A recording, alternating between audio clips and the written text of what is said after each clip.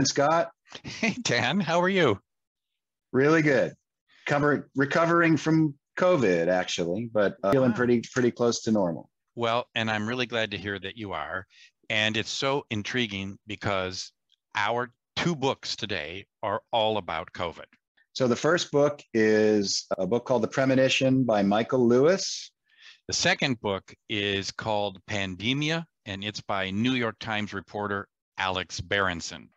And Dan, I think these two books, interestingly, reflect much of the controversy and debate. They sort of reflect the two larger trends that our country has evinced and the people have been divided along for the last 2.5 years. Wabbit season! Duck season!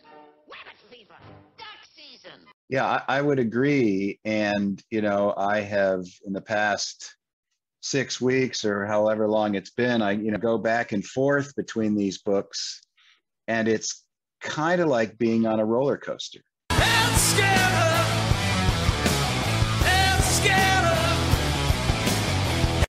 It is. And I also know that the more I read, because they do, and they're very different books. And I want to say that the more I read, the more in-depth I get into all the questions about COVID, about infection rates, about vaccines, et cetera, the less I feel like I understand very well.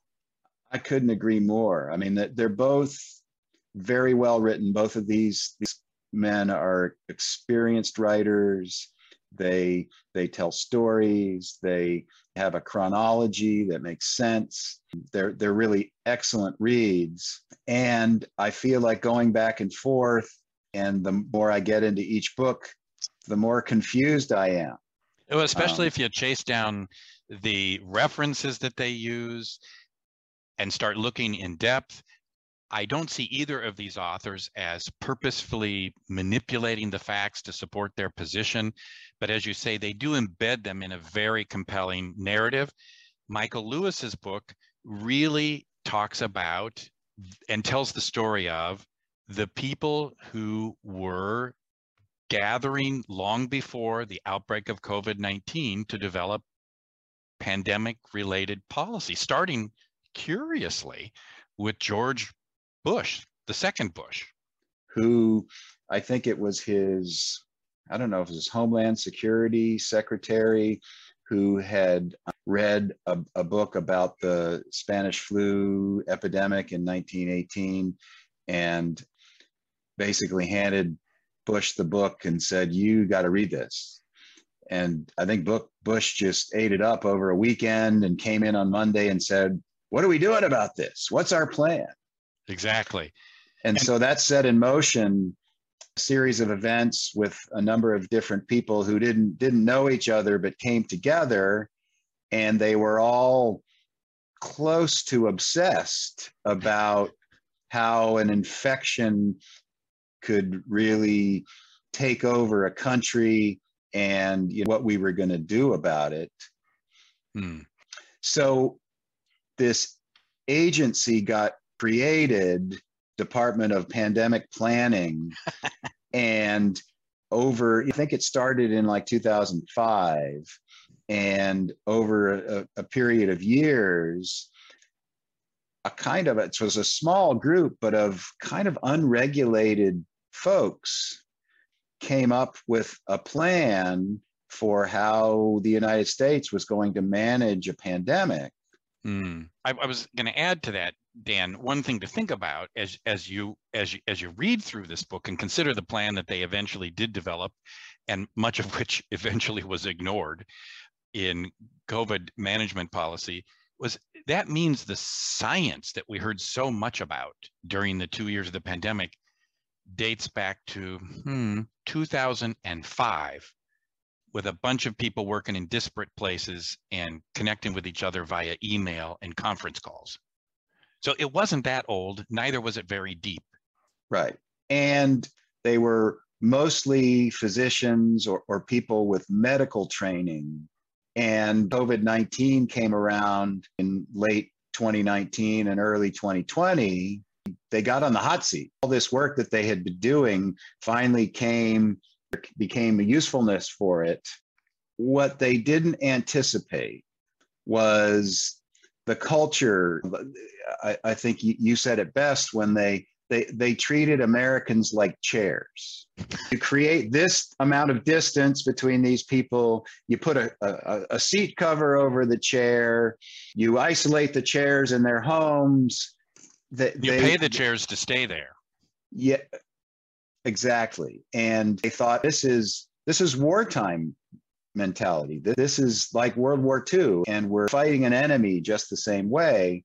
They didn't have any kind of plan for how to implement it in a complex culture like the United States. And what you can certainly say is all of the smart people, as Michael Lewis constantly refers to these people who were ignored, they had models of how viruses acted if people weren't involved. And the person that gets a lot of coverage and who is now sort of becoming a bit of a media darling is Charity Dean. But her whole idea, how she talked about the human aspect of implementation, was to appeal to the patriotism of these folks, sort of like World War II. We'd be fighting together, a common enemy, or to use law enforcement. Those were her two sort of ideas. And the minute I heard this, I thought, first off, patriotism is much easier to see in World War II in retrospect than at the time. Lots of fighting took place about whether we should have gotten into the war. The British were begging for arms. There was lots and lots of disagreement here about the policy. It took us quite a while. I mean, it wasn't like a quick decision. Oh, we got to go in. And I guess the point is, if there's one major thing that's caused disruption here, is for me, and something I said from the earliest days of the pandemic, where are the human factors people in this plan? Where are they? Where are the psychologists, the anthropologists, the sociologists, the social psychologists? Yeah, or even some kind of analysis of what happens when you close schools. What are the unintended consequences of kids not going to school? Or I was thinking about this because I think Michael Lewis mentions it somewhere, that you may sequester them at home, but I'm the father of a current teenager. I couldn't keep my son in his room all day. He's got a car. So if they're not going to get together in school, they're going to get together somewhere. So just some kind of a deeper analysis of the pandemic planning. And we are now seeing, again, from mental health perspective, the impact of those policies. So we have a significant increase in adolescent suicides. It's interesting that that particular group were harmed by COVID mitigation policy, as well as the effects of COVID in families that had a loved one die, et cetera. We're also seeing an incredible increase amongst this demographic in crime. So these are clearly consequences, human factor issues that were not clearly articulated. Management of the virus is one thing, management of people is another. Pandemia is a very different book, although, as you say, equally well written. Instead of telling a story of others, Pandemia is really a story about Alex Berenson. Right. And reviews of the book have been critical that he's in essence telling the story of COVID through his experience and his ideas. And what he was doing was asking lots of questions about the various policies, lockdowns, death rates, the building of temporary hospitals, even questions about the potency and efficacy of and side effects of vaccines. Yeah, and he was vilified and pilloried for his opinion. He was kicked off of Twitter. He's still off of Twitter. The Atlantic magazine called him the pandemic's wrongest man.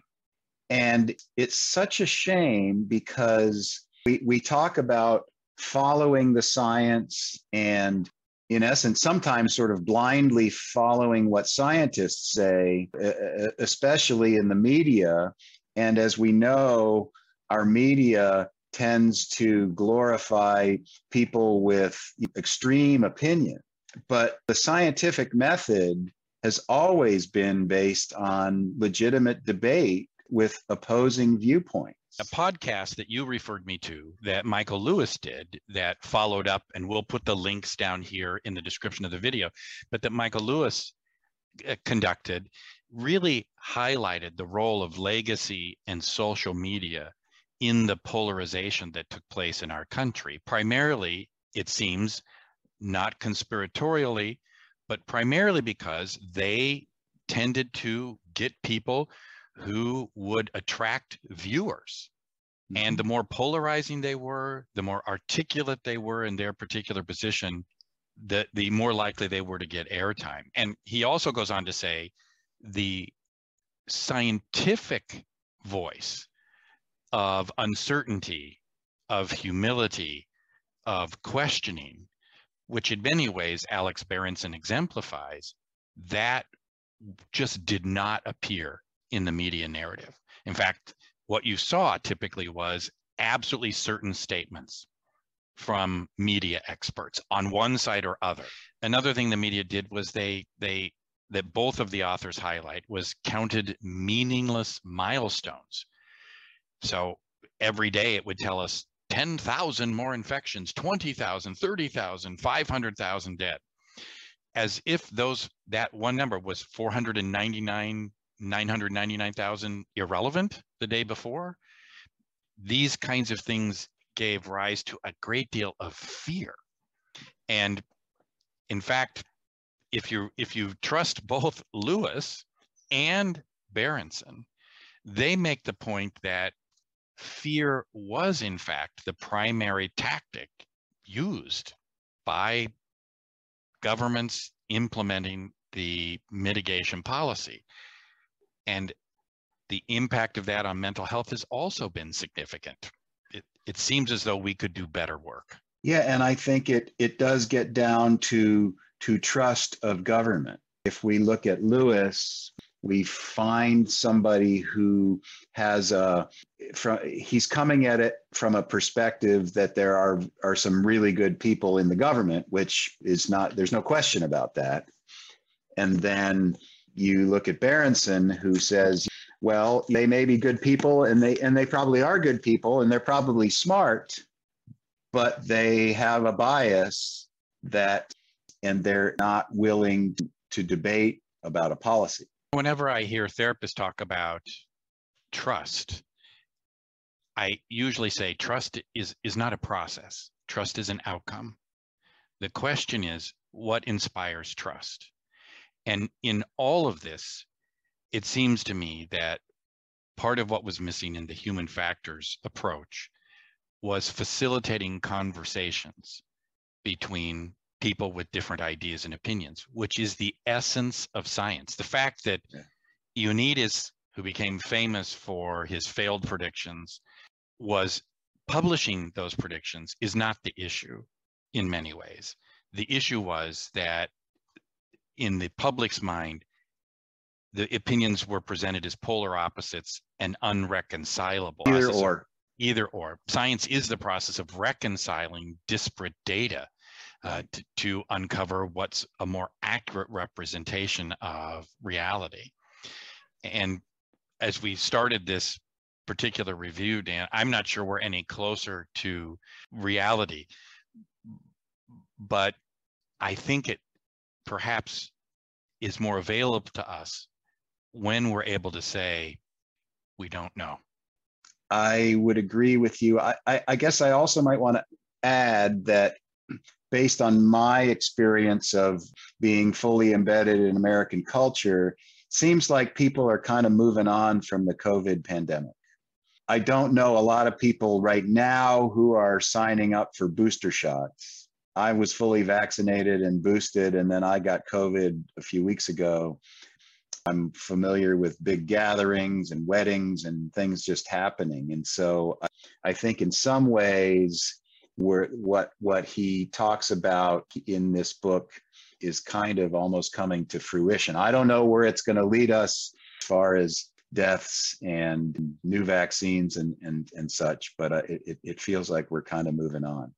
It's so interesting to hear you say that, Dan. And let me just say that maybe, because my sense is that, like many traumatic events, we will be dealing with the consequences of what's happened for a generation or more.